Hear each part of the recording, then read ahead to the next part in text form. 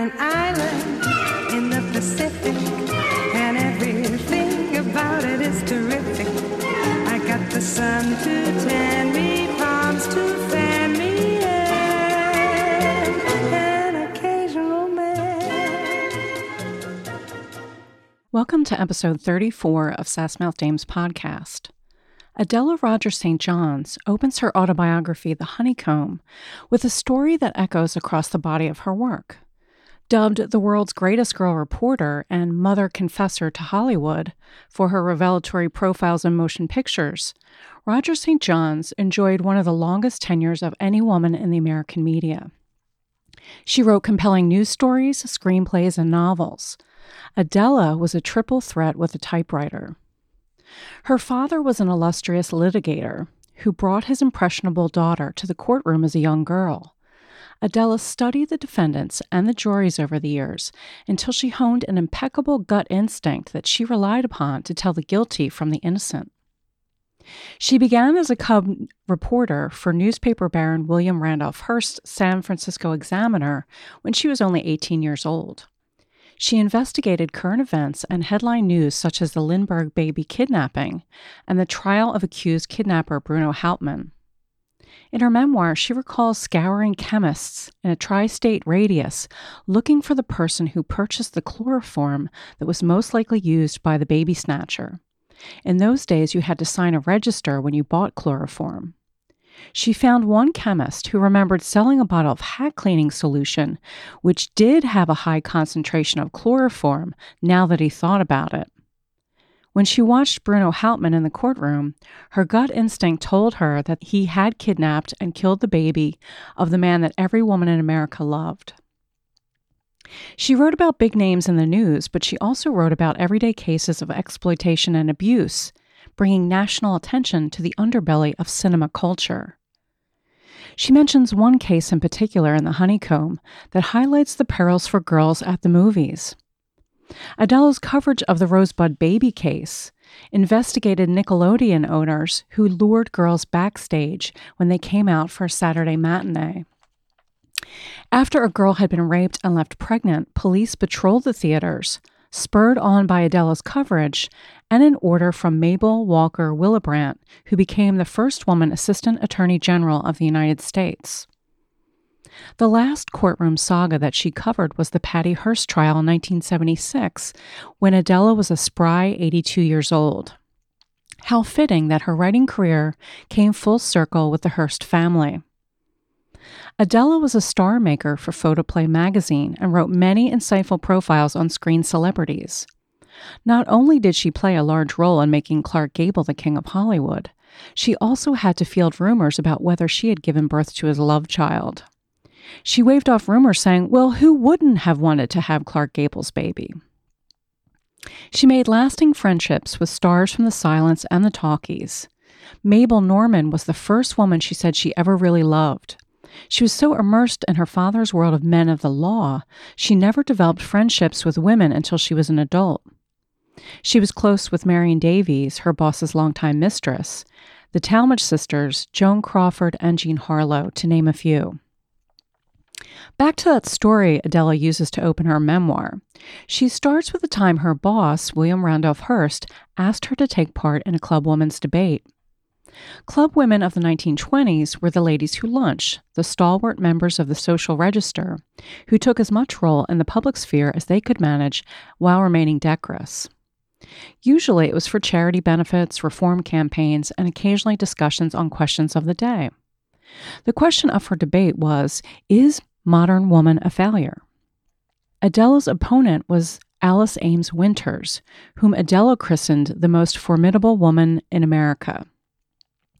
When Adela tried to beg off and excuse herself to Hearst, saying that she had never heard a debate, let alone participated in one, he wouldn't hear of it. He told her that a debate was nothing more than the closing speeches she often heard her father deliver in front of a jury. Hearst promised to attend with Marion Davies, a queen of silent pictures. So Adela was committed.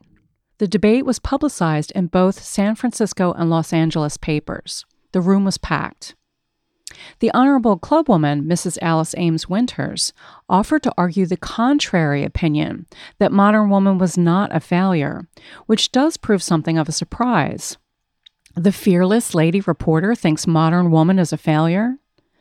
When she took the podium, Adela wavered in resolve and flubbed her message. She died on stage. Allow me to read the passage from her memoir, The Honeycomb.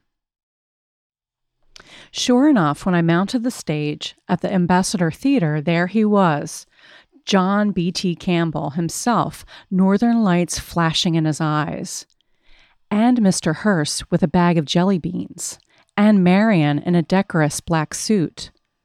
According to an account in the opposition paper, a packed, breathless audience of clubwomen and society leaders was also present. Further, it alleges that young Mrs. St. John's made a rapid series of amazing statements, though it does not mention that this took place only after she was flat on the floor for a count of 9. For there can be no shadow of a doubt that Mrs. Winters won the first round, no possible doubt whatsoever. The stage was footlighted, but I could still see over them. Square bang in the middle of the front row sat the jury of judges, selected by the California Federation of Women's Clubs. Mr. Hearst called them sufficiently impressive. As far as I was concerned, they could have shattered me if I hadn't already been in an advanced state of coma. For I recall totally my look at that row showing me Superior Judge Gordon Craig, Dr. Rufus von Kleinsmid, president of the University of Southern California, our senior citizen, Charles Loomis, Dr. Miriam Van Winters, leading expert on women's prisons in the United States, Oda Falconer, best woman lawyer in California, and our leading author, Jean Stratton Porter, just as well as the faces in the second row were blurred momentarily. Under Marquis of Queensberry's rules for debate, I opened. I am aware that I wore a heather tweed suit, which I thought proper for 11 in the morning. And my last conscious recollection, as I got up from one of those folding chairs, was that I'd forgotten to get it pressed and the skirt bagged. Tweed does. Halfway through whatever I was saying, I saw Mr. Hearst was eating jelly beans. Thumbs down. Like Louis B. Mayer if he rubbed his stomach while I was telling him a story.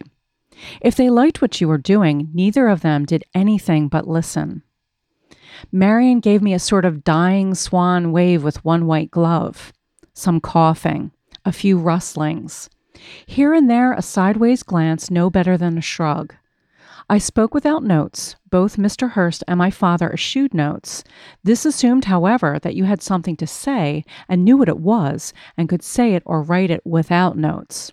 I didn't. Halfway through one look at the jury, I had been long trained to estimate juries, and I knew I was dead. Mrs. Winters approached this matter from a less eccentric angle.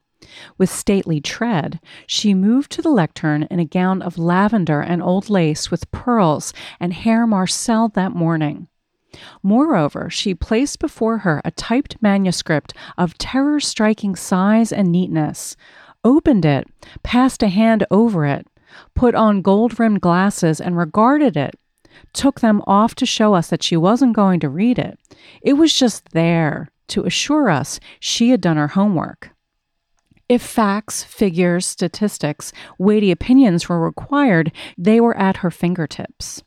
Surely it can have been condescension to an already fallen foe that sparked her smile as she said, "Madam Chairman, honored judges, ladies and gentlemen, and fellow members of the General Federation of Women's Clubs." And all the ships at sea, I thought, having forgotten all this mumbo-jumbo entirely, if I ever knew it. All Papa ever said was, "Your Honor, gentlemen of the jury." I remember what she said. I prayed for the waters of Lethe to close over my head. Nothing came of it. With that superiority that used to characterize Whitey Ford and other Yankee pitchers, Mrs. Winters set forth in intelligent arrangement of fact the modern woman. Like Columbus discovering America, she claimed this new world for her sex. Entering fresh fields of endeavor, infiltrating new continents of learning, illuminating new layers of art and culture, leavening the races, and by her gentle, firm, and inspired presence, lifting even the marketplace to new heights of honor and honesty. It was good. With an accustomed bow to the uproar of applause, she sat down, and I figured that out of the possible 8 votes, she had 8.5. Then I was jolted by hearing the chairman, obviously repeating, "Half an hour now allowed for rebuttal, Mrs. St. John's." Rebuttal? What is this rebuttal? I hadn't even butted in the first place. Now I couldn't even lower a horn, much less rebut. Nobody had told me anything about rebuttal. Nil nisi bonum was my motto. Things coagulated to drive me into a sudden, unexpected rage of righteous indignation. The jury! Well, I had seen juries changed before. Faces in that smug audience rushed at me. Estelle Lawton Lindsay, my friend, a newspaper woman who'd gone into politics, been elected to the city council, her eyes were closed, as though she couldn't bear to see what was coming. Like a frenzied fight manager watching his boy murdered, John B.T. Campbell's horror floated up to me. Nobody but me is allowed to put the whammy on my reporters. What detonated me was the self-satisfied smirk on the face of a lady who has been gathered to her reward for a good many number of years now. She belonged to the Wednesday afternoon musical, the Monday night Republican, the Friday morning, the Mothers for Liberty, the Betsy Ross branch of the DAR, the Lady Elks, the Female Eagles, the Committee for Campaigns to Help Unmarried Mothers, the Southside Den Mothers, as well as the PTA and the League of Women Voters. The only thing she couldn't get into was the Gold Star Mothers. She also had a job playing the organ for weddings and graduations. I knew her well. I knew all about her husband, her house, and her children. She lived on the same street as my Auntie Blanche. I got my hair out of my eyes by nearly pulling it out by the roots, walked around in front of that dinky little soapbox on which Mrs. Winter's speech still reposed, and I can still hear, yes I can, the all-out shout, like Mike Quill or Amy Semple McPherson, of my opening sentence. I said, All right, you asked for it. From where I stand, I can put my finger on 5 modern women. I know where their husbands were last night, and they don't. From where I stand, I can tell one woman where her kid daughter was last night before last. She was drunk on the floor at the Ship Cafe. A man entertainer went by and shoved her with his toe and said, "Charity ass," loud enough for everybody to hear, and they all laughed. I can tell another woman I see from here that her husband is leading a double life, and he likes his other family better. That other wife isn't a modern goddamn bit. I can see another well-known club woman and society leader on whom I can smell the whitewash. If she's interested in anything besides being modern, I can tell her why her secret bottle of whiskey gets empty so soon. Her 15-year-old son drinks too. Well, boys and girls, by this time, as you can well imagine, the audience, composed of club women and society leaders out front, was frozen in total, incredulous, non-coughing silence. No wiggling to ease the bored fanny. Nobody was looking at each other. They didn't dare. I didn't just say stop. No. I said stop, look, and listen. I don't say you mustn't go forward into great usefulness and help make a bigger, better world. I just beg you on my bended knees to heed the big red sign, the waving red lanterns that say danger, danger ahead, road under construction. I don't care if my banker plays golf every afternoon. I don't care if I hear rumors that he's up to a bit of a gay fellow evenings. If he is tending to his business, looking after my money, I never have much, I need it. His first duty is to take the care of my dough, he agreed, when he became a banker. Your first duty is to your children, your home, your husband, the sanity of your family. No nation can continue half slave and half free, I agree.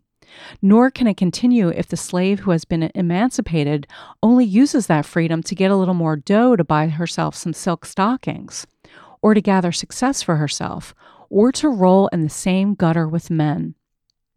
Throughout history, throughout all civilizations, a nation has been as strong and as sound and as happy as the family.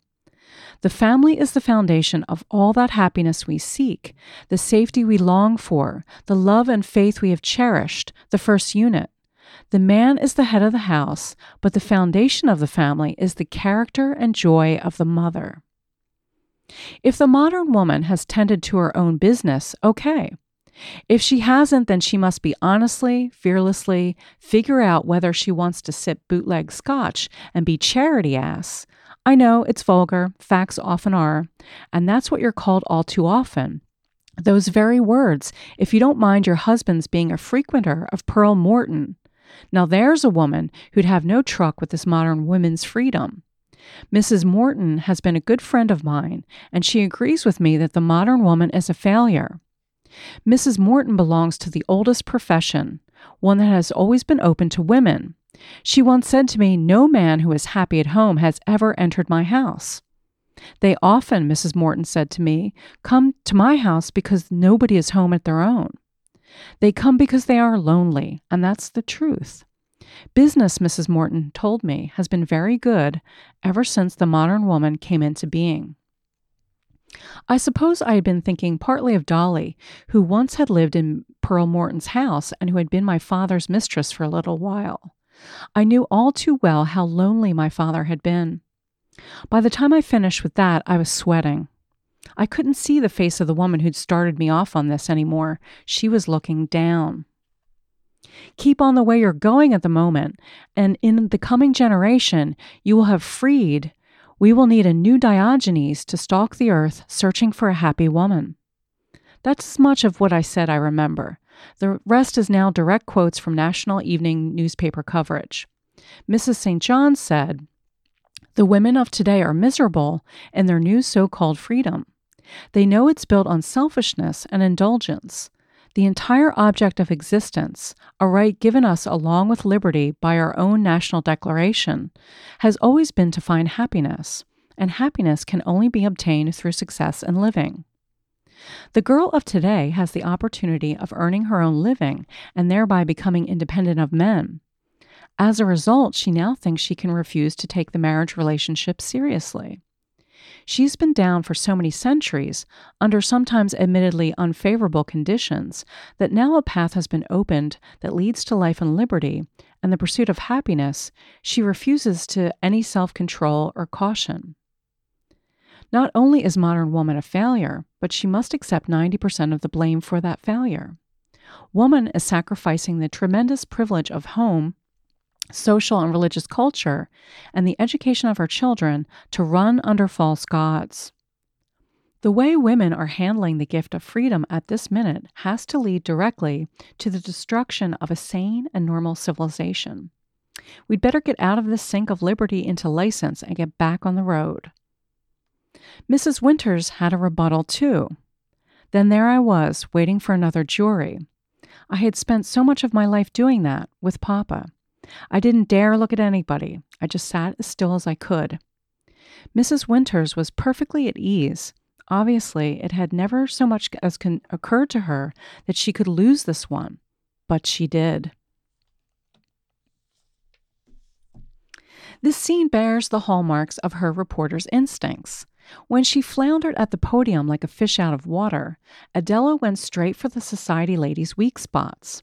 She put her finger on the one thing that women like Alice Ames Winter feared most: scandal. Adela won their debate by attacking below the garter belt. She impugned the modern woman's stature as wife and mother.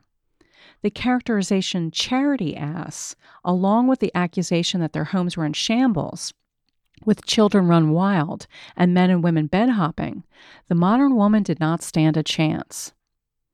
Adela narrates the debate as though it were a prize fight or the trial of the century. As a seasoned reporter, she knew how to transport a reader and create emphasis to show us what was important down to the smallest detail, like how her tweed suit bagged and when she stood up to take the podium, or the way Hearst nibbled on jelly beans while she slowly crashed and burned. She admits how burnt up she became by the smug satisfaction of Alice Ames Winters.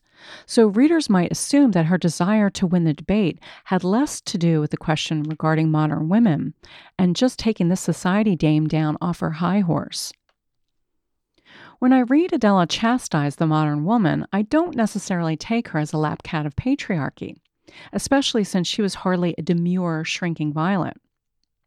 Her hellfire speech to the ladies' clubs made me recall Anita Luce's horror when she found Zelda Fitzgerald filling little Scotty's bottle with gin so the infant would sleep through the night. There's freedom, and then there's losing the run of yourself altogether. Adela didn't want women to open themselves to censure and set the whole damn cause back a generation. One of Adela's best screenplays continues in a long tradition of the American sentimental novel from the 18th century. It's worth taking a few moments to situate Adela Rogers St. John's work in the history of American letters. Adele's name appears in bold letters on the title card for The Red Kimono from 1925. Adela's heroine, Gabrielle, played by Priscilla Bonner, is the 20th century version of women led to ruin by men who have no interest other than their sexual gratification. When I watched The Red Kimono, I couldn't help but think back to the doctoral seminar I once took in the early American novel. In Cathy Davidson's landmark study, Revolution and the Word, The Rise of the Novel in America, she examines the role that sentimental novels had in shaping the new nation after the Revolutionary War. Davidson recovered 100 novels published in the New Republic and identifies the novel of seduction as the most dominant theme. Novels such as The Power of Sympathy by William Hill Brown, published in 1789 and billed as the first American novel, Charlotte Temple, published in America in 1794 by Susanna Rowson, and The Coquette, published by Hannah Webster Foster from 1797, shifted the power of public opinion away from men in power in favor of the women they victimized. All three novels were reprinted in dozens of editions and were massive bestsellers for decades. The Power of Sympathy, for example, was based on a true story. In Boston in 1788, Perez Morton was a wealthy, Harvard-educated scion who became part of the House of Representatives from Massachusetts. He had also seduced and impregnated his sister-in-law, Fanny Apthorpe. Disgraced and distraught, and pressured by her father to name the man who fathered her child, Fanny Apthorpe took her own life. Although Morton committed adultery and incest by 18th century standards, not to mention rape, he was publicly vouchsafed by powerful men such as former Governor James Bowdoin and future President John Adams. As is often the case, men have their civic virtue protected by other men who label the woman mentally unsound, as Bowdoin and Adams did for Perez Morton. William Hill Brown was one of Fanny Apthorpe's neighbors. Brown did not accept the official version of the story that the woman was to blame. He was only 23 when he wrote The Power of Sympathy, which changed public opinion with more force than a ruling from the bench or the Sunday pulpit. Charlotte Temple follows her lover to America and then is left abandoned, penniless, and pregnant. The heroine of The Coquette is a woman of society who laments, "Alas, I am undone," when she gives birth to a child outside marriage. As Cathy Davidson makes clear, the novels of seduction shifted public empathy away from men in power and toward the women they used and discarded. Moreover, the novels contributed to a dramatic rise in literacy rates, especially among women in the new nation. The literacy rates rose in conjunction with a decline in birth rates. Once women familiarized themselves with plots of seduction, they were to some degree inoculated against falling for a rake's maneuvers. Cathy Davidson's project traces the importance of the novel amidst the Industrial Revolution and the early decades of the American Republic. During the 1920s, silent pictures had as much influence as novels had in the 18th century in teaching women valuable lessons and shaping public attitudes about sexual double standards. The Red Kimono, produced in 1925 by Dorothy Davenport, who was billed as Mrs. Wallace Reed, built on her status as the widow of Wallace Reid, a screen idol who died a tragic death from a drug overdose at an early age. Her project continued in the campaign for moral reform. Dorothy Arzner, who became a prolific director, developed the story from which Adela wrote the screenplay. The three women created a modern feminist fairy tale full of lurid dangers more ferocious than a wolf in grandma's clothing. Priscilla Bonner's Gabrielle does what many women have done throughout history. She escapes an unhappy home life by running off with the first man who asks. Her father, played by Ty Power Sr., is abusive and cruel. He doesn't have any parting wisdom for his daughter when she announces she's leaving for New Orleans with a beau.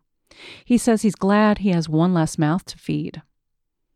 Installed in a dingy room in New Orleans, Gabrielle soon learns that she's not going to be a bride.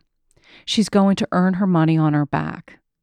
She wears the red wrapper, the kimono from the picture's title, as a mark of shame, a full-body letter A. She stares at herself in the mirror and sees herself in bridal array that she will never actually wear. The kimono appears in dazzling red technicolor. In one of the most horrifying scenes, men who look like gigantic apes with arms that nearly drag on the dirt paw and bellow at her door for entry. The ogres look like they eat children for breakfast. Unlike the damsels from the colonial period, Gabrielle does not kill herself or die of grief and shame. Instead, she kills her pimp boyfriend. The jury fails to convict her because of the blameless figure she cuts as bespoiled womanhood. She endured the worst and will be rewarded with her freedom and a better man who treats her well. Adela's script trains a gimlet eye on what modern narratives of progress and personal freedom often mean for individual women rendered vulnerable and cast adrift. For every so-called liberated flapper, there stood in her shadow women abused and consigned to history's dustbin. The red kimono is included in the new box set Pioneers, First Women Filmmakers by Kino Lorber. You need it for your collection. One of Adela's best novels takes a more positive view of the chances for women's autonomy and happiness in the modern era. The Single Standard, published in 1928, was adapted to the screen by Josephine Lovett the following year in 1929 and stars Greta Garbo. After The Single Standard, Garbo made only one more silent picture for MGM in the same year, which was The Kiss. Joan Crawford was originally chosen for the picture before Garbo stepped into the role. As much as I love Joan, I don't think she was ready for this kind of role in 1929. 5 years later, for sure, but not at this stage in her career. The novel's heroine, Arden Stewart, feels like a role tailor-made for Greta Garbo. The casual elegance of a heroine committed to a life of her own terms, in outright rejection of prevailing social norms steeped in sexual double standards, calls to mind the Swedish Sphinx on every page. There's also the character's obsessive swimming habit, and the way she makes trousers look more glamorous than a bias-cut evening gown by Adrian. This is one of Garbo's best pictures. When she furrows her brow and her face clouds over, she is absolutely mesmerizing. No one was better at making you see a woman think on screen. Garbo plays Adela's heroine Arden Stewart. She is one of the many bright young things who shimmered in novels of the Jazz Age. Unlike the satire that Anita Luce crafted for Lorelei and Dorothy in Gentlemen Prefer Blondes, Arden has more in common with a Fitzgerald heroine. In the novel, Arden has a series of torrid love affairs beginning at the age 16, when she meets a reckless aviator who is traumatized by the First World War. He meets his tragic end in an auto wreck rather than going down in flames in one of his aerial missions. Arden believes that women should have the same rights as men, to lead their lives unencumbered by society's double standard. She boldly wants a single standard. She wants to live dangerously, honestly, passionately. In the novel, out one night in a speakeasy dive, slumming it in the San Francisco's Tenderloin district with other society folks, she draws the attention of a man sitting at another table. In the film, Arden meets Packy, played by Nils Ister, in an art gallery, but in the novel, he gazes at her without Arden noticing. He's fascinated by her because she sits at the table with her head thrown back, lost in her own thoughts. He later sketches her profile and puts it on exhibit. That's how you know you're reading a good novel by a woman writer, when women are made desirable by choosing their own reverie rather than amusing some man at the table.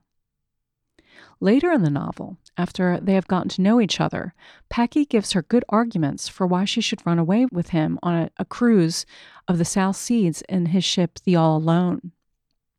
He reasons that no one will really ostracize her for carrying on a love affair. They might be jealous of her for doing what they wish they had done, but the same doors will always be open for her when she returns. And his logic says that she'll do something like that eventually. She might turn down the first invitation to run off, but surely she will accept the third or fourth, so why not go away with him now? When Arden objects that it would scandalize her mother, Packy retorts that her mother will love it. All of her friends will turn up to support her and shake their heads over ungrateful daughters who are just like their fathers. Things are changing, he tells her. I really like the scene in the novel, but I think it plays better on film without using it. Instead, Garbo stands at the dock to see Packy off, and then without any persuasion, she decides at the last minute to join him and she jumps on board. She decides on her own to throw caution to the wind for passion. Garbo and Nils Ister look so divine together. His eyes look as cool and calm as the blue water they sail on, even in black and white.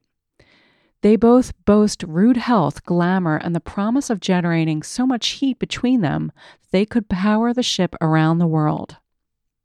On screen, they wage a lively competition over who wore the best pair of crisp trousers. In women's pictures, we know to expect that even the swoon merchants are inconstant lovers. So too the story goes with Packy. In both the novel and the film, Packy explains that their love is too perfect to last, so he must part from her. He takes her back to San Francisco so that he can hold the perfect memory of their love burning in his memory. As an artist, he thinks severing is inevitable and probably necessary. In the novel, Arden enjoys a string of lovers trying to fill the void that Packy left.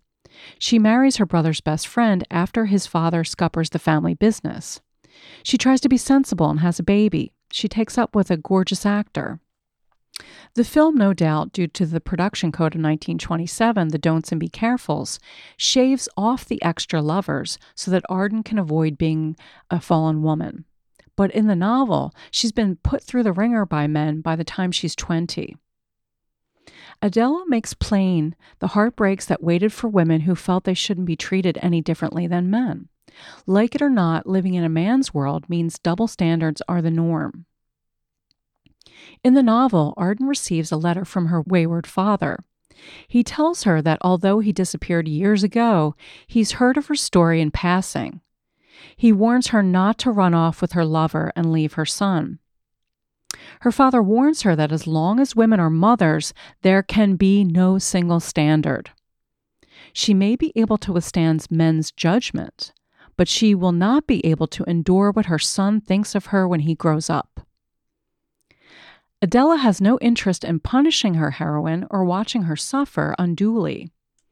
Even if she eventually learns the limits of the single standard, that there can never be one so long as women are mothers, it still gives women more options than they had previously. First, Adela's novel shows women that they can sow their wild oats, just like men do. When Packy told Arden that no society doors would be closed to her for pursuing a love affair, he was right. She was not made an outcast when she returns amidst wagging tongues. Women don't have to wait until their wedding night. The modern woman doesn't have to make her virginity an issue. The terms that Arden must finally accept is that she must sacrifice her own happiness for her son's. She can risk the poor opinion of any man, but not the thought of what her adult son would say. The bargain that Arden strikes tells women that they may have their flings before they settle down, or if that doesn't seem like a fair trade, they can opt out of motherhood and leave convention behind as they sail off on the horizon. It's not too shabby. Adela Rogers St. John's presents options for women other than tragedy or ruin. But when I finished Adela's novel, I saw her in a baggy tweed suit in front of a ladies' club assembled for debate. She doesn't mince her words. Mothers have first responsibility to their children. The novel's message softens in the film, probably because in the film, Garbo makes the choice rather than receive instructions from a man. In the picture, when she decides to stay and not run off with Packy, her hair is extra curly to match her toddler son's, so they look in perfect harmony. And Johnny Mac Brown looks relieved that he didn't have to go and shoot himself in the woods in a stage hunting accident.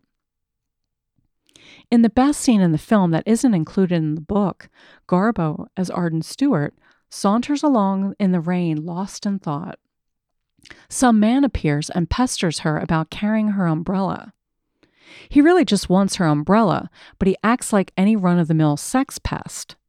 Garbo tells him firmly that she's walking alone in the rain because she wants to. He insists. Finally, to shake him, she steps out from underneath the umbrella and walks off in the bucketing rain, as though it were the warm glare of the summer solstice. His attention is incommodious, not the downpour.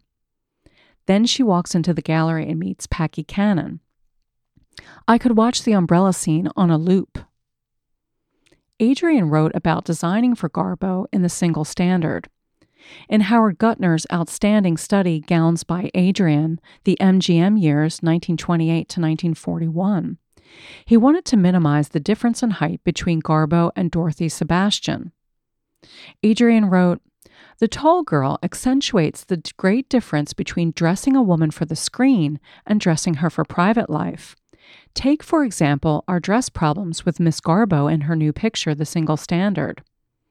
Dorothy Sebastian, who is in the same picture, is several inches shorter, and as they have several important scenes together, Miss Garbo's clothes must not have too much length of line.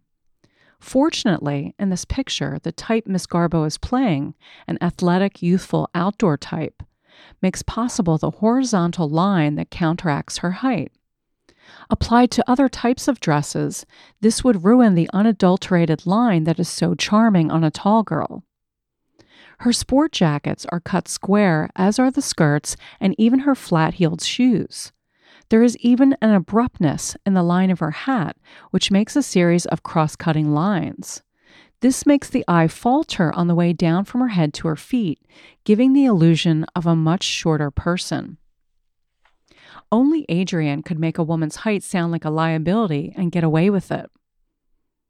Watch out also in this picture for Anita Garvin in a bit part as Packy's jealous girlfriend in the gallery scene. Anita wears a very dark and close-fitting cloche hat. When she turns sideways to remonstrate with Packy, we can't really see her face, but the camera does catch her earrings that jostle about to give a sort of peckish quality that suggests she's trying to henpeck the dreamy guy in spotless trousers. Anita Garvin was part of the first Hal Roach comedy shorts that teamed two women before Zazu Pitts and Thelma Todd. The other half of the duo was Marion Byron. Look for them in A Pair of Tights, a short from 1929. It's next level funny. You can find it on YouTube. You can watch The Single Standard on that Russian website if you Google the title and year with OK.ru.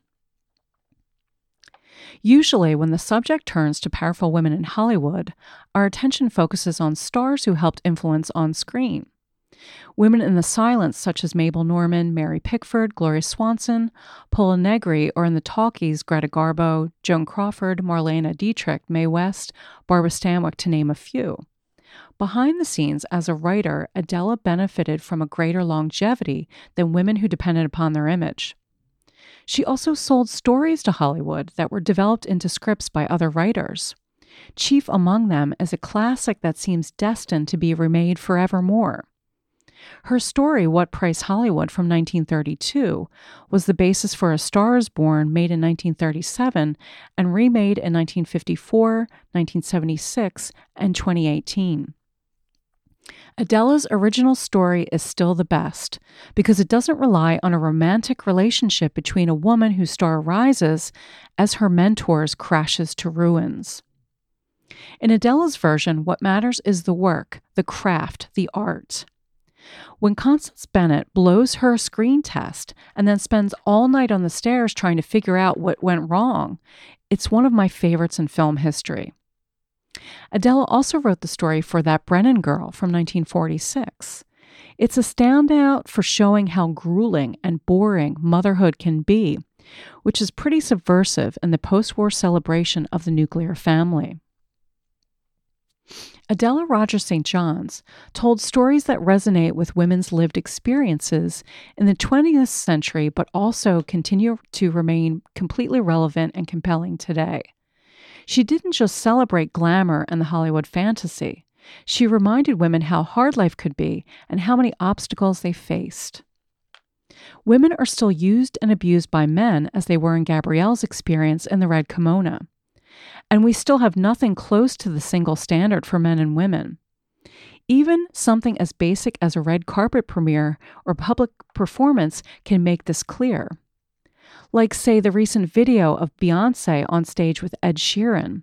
The absolute state of him, looking like he just rolled out of bed next to a goddess who exhibits flawless glamour from head to toe. Thanks for listening. If you're enjoying the podcast, why not help a dame out and leave a nice review on iTunes? Join me next time for episode 35 in January 2019 when I talk about Joan Crawford in Above Suspicion from 1943. Thanks very much.